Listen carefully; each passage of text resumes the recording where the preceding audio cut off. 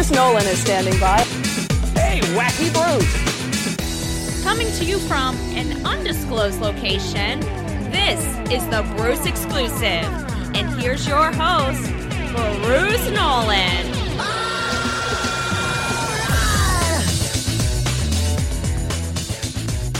Ladies and gentlemen, boys and girls, children of all ages, welcome to another edition of the Bruce Exclusive, a Buffalo Rumblings podcast. I'm your host, Bruce Nolan. You can find me on Twitter and Instagram at Bruce Exclusive. Welcome back. Have you ever plotted out something and then in practice it didn't quite go the way that you thought it would go when it was on paper? Either it wasn't as in-depth as you wanted it to be, it didn't strike the right tone, or maybe it wasn't as long as you thought it was going to be. Things like that happen during the transition between paper and reality. That's kind of what happened to me when I was writing the outline to this show. I thought I'd have a good 35, 40 minutes and would have to cut it back the way I normally do. But I don't know how much time we're going to cover today. This could be a short episode.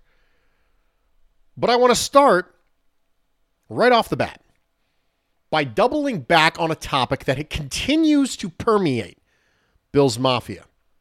And that's the topic of an addition at wide receiver. I've talked before that I felt that Gabriel Davis was fine. Limited, inconsistent, but fine. He was okay. And one of the topics that's been popular on social media, around the water coolers, I'm sure. I don't spend a lot of time around water coolers, but it feels like it would be, is that what do you think wide receiver 2 production looks like? And how does Gabriel Davis line up to that? I want to take a different angle on that. I want to talk about capacity in an offense. And of course, when you're talking about capacity in a passing game, then you spell capacity C-A-P-A-S-S-I-T-Y. Capacity. Just a nice little clever turn of phrase. A Bruceism, if you will. And I'm defining capacity, the ASS version of capacity, as the availability in an offense for a larger totality of impact from your pass catchers. The availability in an offense for a larger totality of impact from your pass catchers. This is one of the topics, one of the things that we can actually steal from the fantasy football community. It's one of those things that they're onto that actually applies in actual football. The Bills were 8th in the NFL in pass attempts per game. Josh Allen led the league in air yards by over 300 despite playing basically one entire fewer game than the rest of the quarterbacks. He was 3rd in the NFL in average distance per target. So the Bills are throwing the ball a lot, and they're throwing the ball far. So as far as yardage goes, there is a greater capacity for it in the Bills' offense than in most. As such, we shouldn't be comparing wide receiver 2 production that we received from Gabriel Davis to wide receiver production that is available in an offense that has lower capacity. They throw the ball less. They don't throw the ball as deep.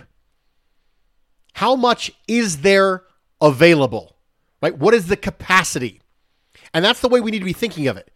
How big is the pie? We spent a lot of time on this podcast talking about pie. Now, most of the time, it's plurality pie. Sometimes it's how pie is better than cake, because it is better than cake. Pie is the superior dessert. And cheesecake doesn't count because cheesecake is actually a tart. But other times, it's about pie, like, 3.14 pie. But most often, we're talking about pie in regards to plurality pie. But this is another example of pie coming into play. How big is the pie? So we're not going to talk about how large the slice is, because how large the slice is really relative to how big the pie is. Well, he's got a Completely reasonable slice of pie. Well, sure, he's got a completely reasonable slice of pie. But the pie on the Bills side is so much bigger than the pie on the Ravens side. And the pie on the Atlanta Falcons side. Do you remember when we were talking about Marcus Mariota's performance in QB Stew? Week 4, Week 8, Week 12. We talked about Marcus Mariota, and we said over and over and over again, yes, he's being really efficient. There is a very significant volume issue in the Atlanta Falcons offense. So when we talk about average wide receiver 2 production, why are we lumping the Falcons in with that? The Falcons wide receiver 2 production, or second pass catching target, if you don't want to use a wide receiver, secondary pass catching target production, why are we using that? The capacity of the Atlanta Falcons team is vastly inferior to the capacity of the Buffalo Bills team. Again, this is something we can actually glean from the fantasy football community.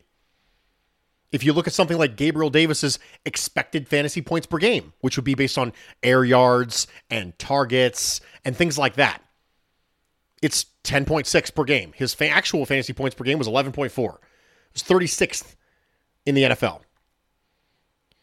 His air yards were 16th in the NFL. His air yard share was 34th in the NFL. His ADOT was 6th in the NFL. He had the 12th most deep targets. There was opportunity out there for Gabriel Davis. He ran the 4th most routes in the NFL against man coverage, 320. His win rate versus man was 30.9%, which was 78th in the NFL. There's capacity in this Bills passing attack. Gabriel Davis was just the same guy. I don't know why we're going to bash him for being a very similar guy to the way he was the first 2 years. He was just the very similar guy. He just got more of the same thing that you already got before. I say all this not to bash Gabriel Davis. I say this because there's capacity in this Bills offense. One of the discussions last year when I said, hey, I don't think the Bills wide receiver room is quite as good. Well, what are you going to do? Add someone? You're going to take away from Gabriel Davis? No, I'm sick and tired of people like Emmanuel Sanders taking away from Gabriel Davis. You need to be unleashed. You need to unleash free Gabriel Davis. Okay? Gabriel Davis is freed. And you got more of the same thing that you already got the last 2 years. Maybe there's capacity for a number 2 receiver who's not Gabriel Davis. Maybe there's capacity in this offense to have Gabriel Davis still do all those same things, just as a number 3 target instead of a number 2. Now, a number 2 target can take the lots of different ways. In Kansas City, Travis Kelce is the number 1 target. Number 2 target can be your slot receiver. So we can have a discussion over stylistically, qualitatively, the type of number 2 target that you would want. But there is capacity in this offense for more. There's capacity in this offense. You throw the ball a lot, and you throw it deep. ADOT is high. Pass attempts are high. There's a lot of yardage possibilities out there. Josh Allen threw for 4,283 yards this year. Gabriel Davis received 836 of those yards. That's 19.5%. So 19.5% of the total Josh Allen yards went to Gabriel Davis. Let's look at some other teams that threw the ball a lot, right? That had significant capacity. So Tampa Bay, Tom Brady, 4,694 yards. His second most targeted player, Mike Evans, got 1,124 yards. That represents 24% of all the yardage that Tom Brady threw. Justin Herbert for the Chargers threw for 4,739 yards. The second most targeted player on that team was Josh Palmer, who received 769 yards on the year. 16.2%. Guess what? The Chargers might cut Keenan Allen, and there's a significant portion of discussion going on in the Chargers fan base about adding a wide receiver. They're not like, well, yeah, we're good. Josh Palmer, we're fine. That there's capacity there for more. There's meaningful discussion about adding a wide receiver too. Kirk Cousins, Minnesota, passing attempts per game. We're just going down the list of passing attempts per game. People who threw the ball a lot. 4,547 yards for Kirk Cousins in 2022. Their second most targeted receiver was Adam Thielen, who had 716 yards. That's 15.7% of the passing yards available went to their wide receiver 2. And guess what? They're also wondering if they should go out and get a wide receiver 2. A lot of people aren't really sold on KJ Osborne as being that guy. Let's keep going. We're going to skip over Arizona because Kyler Murray got hurt with enough time left in the year that it probably skews a lot of the math. But let's go to Kansas City. Patrick Mahomes, 5,250 passing yards in 2022. The second most targeted player on the Chiefs was Juju Smith-Schuster, who caught 933 yards receiving this year. That's 17.8%. They're talking about wide receiver next year. Is Kadarius Toney going to be enough of the guy? They're all talking about that. Sky Moore, can he step up? I heard some talk about Zay Flowers, which that wouldn't be fun, I think, seeing him on the Kansas City offense. They're talking about wide receiver too because they know there's capacity there. There's opportunity. And it's not just because Juju is on a one-year contract. There's a capacity for more. So we just went through 4 teams that are right there in the neighborhood of Buffalo when it comes to passing attempts per game, how their second most targeted player performed as far as percentage. What's the dominator rating if you want to go that far? What percentage of the team's passing yards did that one player get? And all of them are talking about wide receiver 2s that they could potentially go pick up. The one who's not thinking about that is Tampa Bay.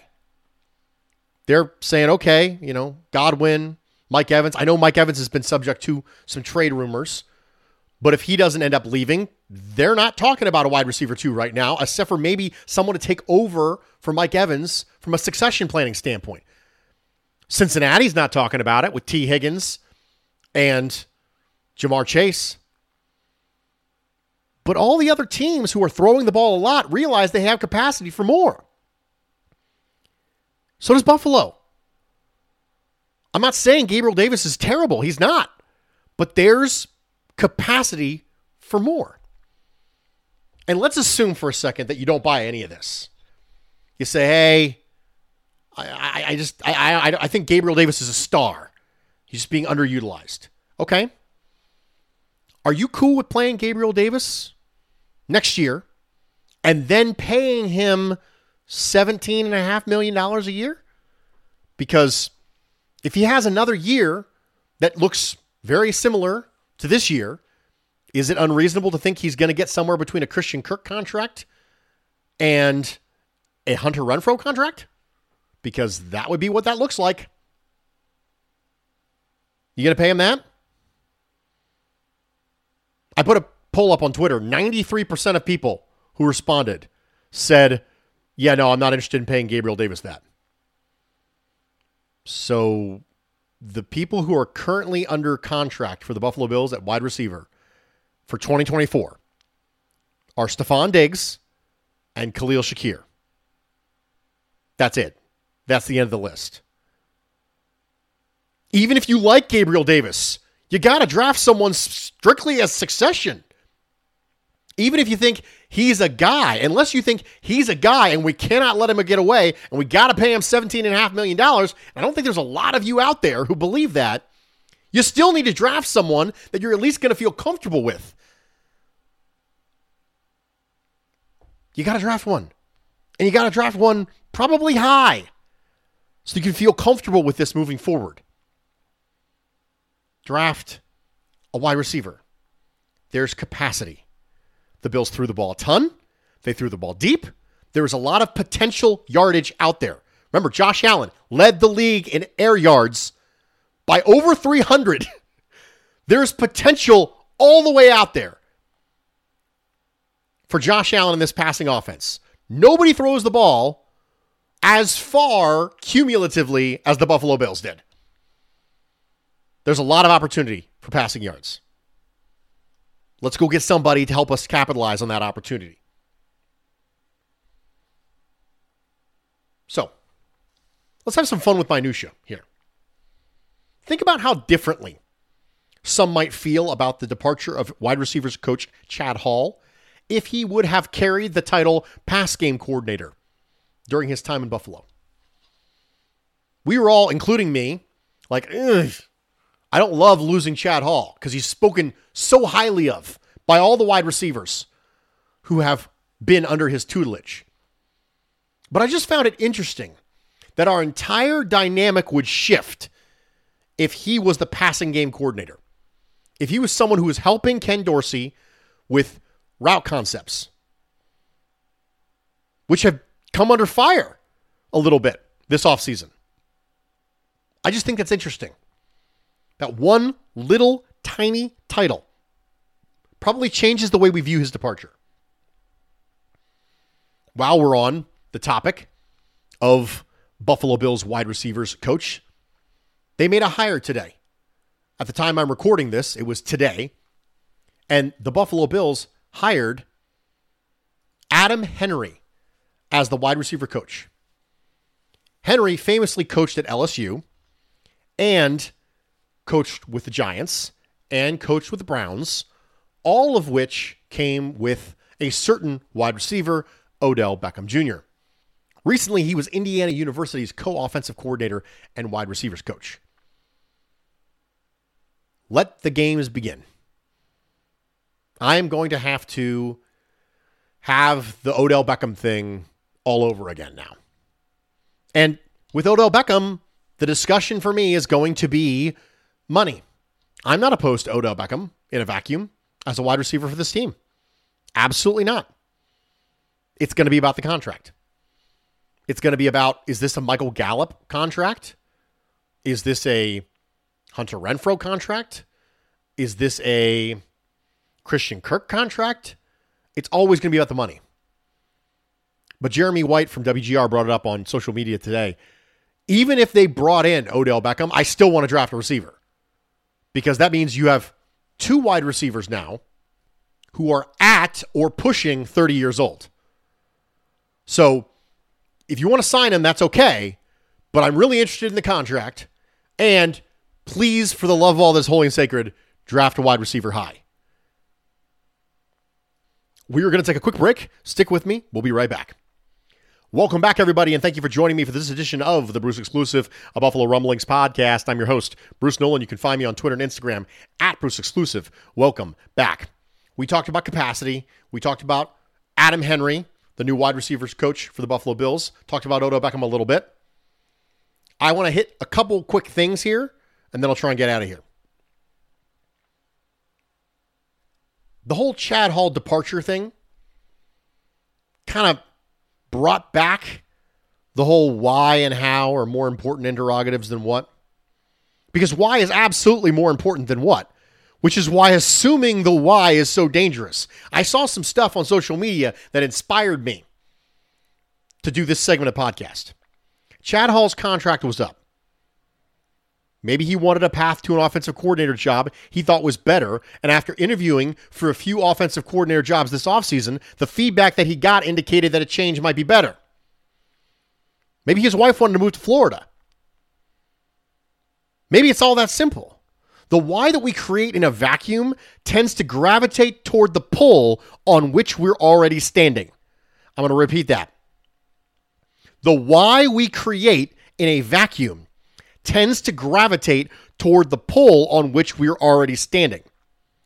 If we already think everything is amazing, we will fill the vacuum with a why that is favorable. If we already think everything is doomed, we will then fill the vacuum with a why that is unfavorable. So if you believe that everything is doom and gloom and the team is on fire, then in the absence of you knowing why Chad Hall left, you will populate it with a why that is unfavorable. You will populate it with the why that is, he's fleeing a sinking ship. Offensive coaches don't want to work for Sean McDermott. That's what you will populate it with. We have to resist the urge to fill the vacuum by projecting our predispositions onto it. Because then you end up spiraling. You've created a why based on your predisposition. And that why now you have taken as truth, and that truth then reinforces the predisposition you already had. And this is how you spiral. The same thing happens, positively speaking.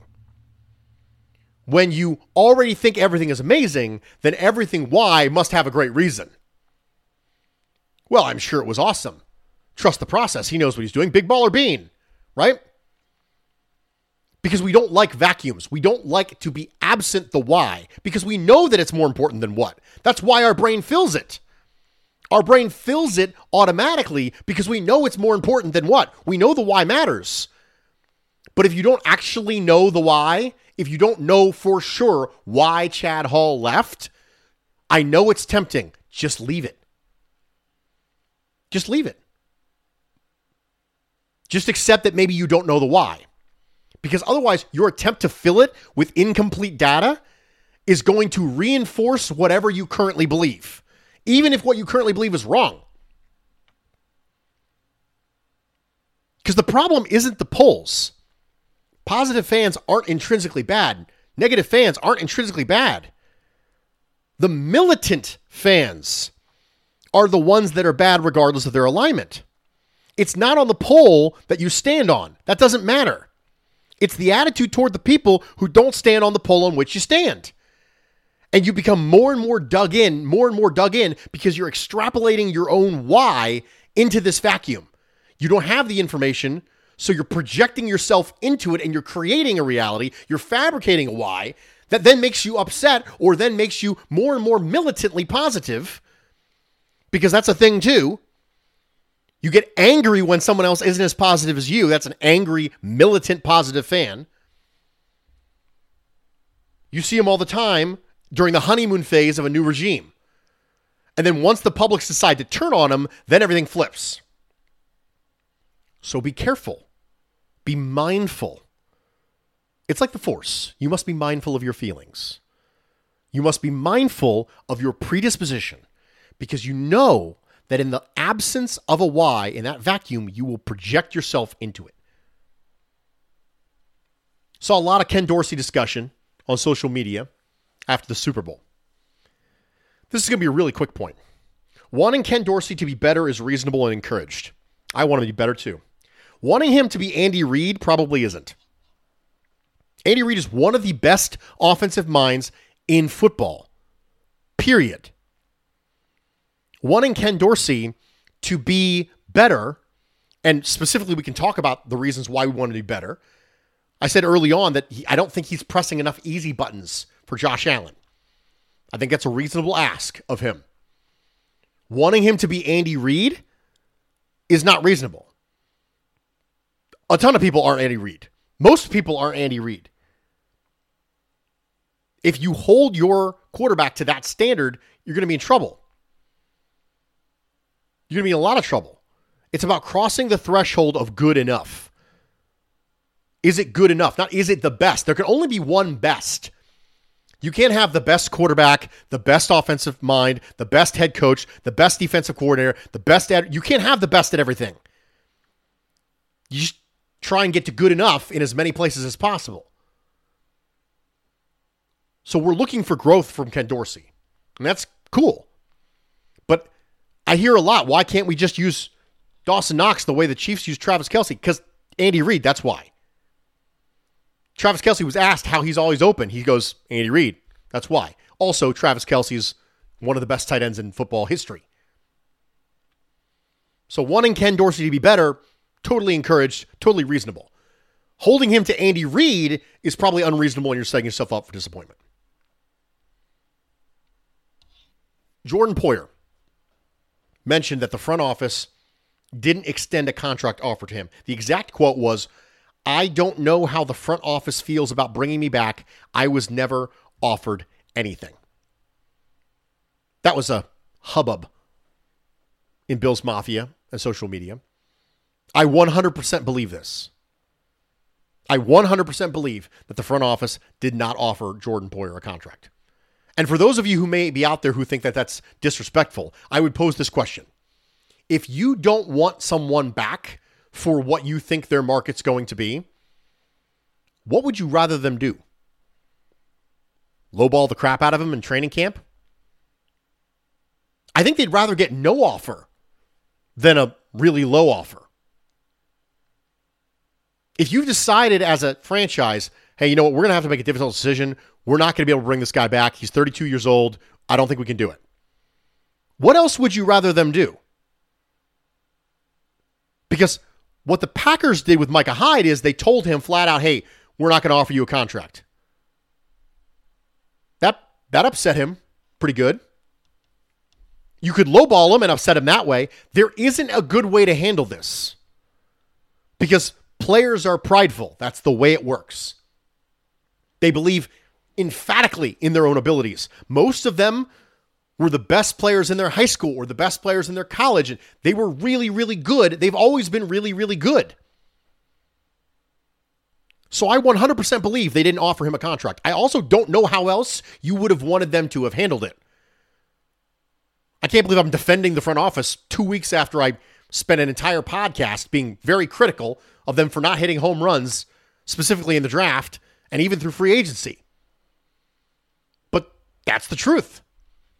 The truth is if that they decided that they weren't going to bring Jordan Poyer back because they knew they were going to have tough financial decisions and they want to prioritize other things, there really wasn't a good way to do that. Either you lowball him, he gets upset. You tell him that you're not going to offer him a deal, he gets upset. Or you don't offer him anything, he gets upset. There's just no good way to do that. Being openly honest with him up front is going to make him upset. Lowballing him, that's going to make him upset. Not making him an offer, that's going to make him upset. There isn't a good way to do this. So I believe it, and I'm not upset at the front office for it. Last thing I want to talk about. The best time to reflect on draft takes is before the next draft takes come. We get so worried about talking, we don't do enough reflecting. I think one of the reasons why it's a possibility that I missed on Malik Willis is because I missed on Josh Allen and overcorrected. That's a possibility. I didn't value the tools significantly enough with Josh Allen, and I valued them too much with Malik Willis. I spent a lot of time reflecting on that for myself. Now, the book isn't written on Malik Willis at all, but now is a good time to reflect on stuff like that. I'll give you a great example. Last offseason, I spent a significant amount of time fighting what I thought was a losing battle against a lot of people in Bills Mafia about Jordan Davis, the defensive tackle from the University of Georgia. And I said, listen, Jordan's awesome. Jordan Phillips is awesome. You can't take a 2-down player in the first round. He has to be able to meaningfully contribute on passing downs a lot. If he plays 30% of the snaps, 28% of the snaps, that's not good enough for a first-round pick. That is 100% not good enough. Jordan Phillips played 10 snaps in the Super Bowl. During the games he was active, he played 26% of the snaps. Jordan Davis played well. I was pleased with what the Eagles got from Jordan Davis overall. That's not nearly enough. That's not making a significant enough impact. That's the equivalent of having a gadget player on offense that you spend a first-round pick on. That's what that is. If you had spent a first-round pick on a player who gave you Isaiah McKenzie snaps, would you be happy with that? And not even Isaiah McKenzie 2022. Isaiah McKenzie circa 2020 and 2021 when he was getting 25 and 24% of the snaps. That's the kind of snap count that the Eagles got from Jordan Davis. Now, again, it's a directional trend. It's 1 year. It's not time to spike the ball. It's not time to write off Malik Willis. It's not time to write off Jordan Davis. But you keep an eye on these things, and it matters. Isaiah Spiller was my RB1 last year. He got drafted by the Chargers. He got hurt, and when he came back, he was RB3 for them. My take on Isaiah Spiller being RB1 doesn't look so great. Now, again, part of it's opportunity, injury, and Austin Eckler in front of him. But when he came back, he couldn't have been RB2? Did I not value explosive traits enough with Isaiah Spiller? This idea that we talked about last week about the eye test, we have to constantly be doubting it. We have to constantly be reevaluating it so we can get better. The best possible time to evaluate your draft takes from last year and the year before is before you make them for this year. So if you're someone like me who had draft takes last year, now's the time. Go back. Check on that stuff. Evaluate it. I got it wrong. Why did I get it wrong? I got it right. Why did I get it right? And let's keep growing together. And let's try and be better this year than we were last year. Maybe you don't want to do that. Maybe you just say, hey, you know what, Bruce? Shoot or shoot. I'm just going to keep shooting. Who cares about anything? I'm just going to shoot. Well, that's the way the cookie crumbles. I'm Bruce Nolan, Buffalo Rumblings.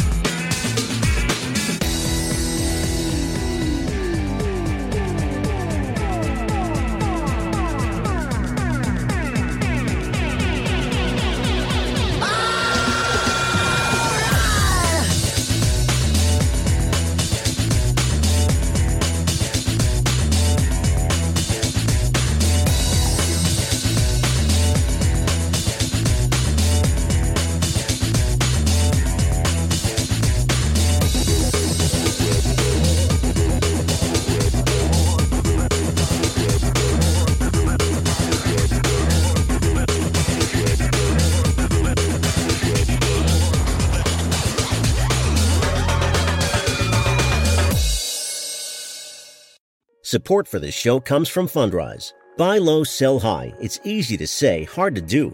For example, high interest rates are crushing the real estate market right now. Demand is dropping and prices are falling, even for many of the best assets. It's no wonder the Fundrise Flagship Fund plans to go on a buying spree, expanding its billion-dollar real estate portfolio over the next few months.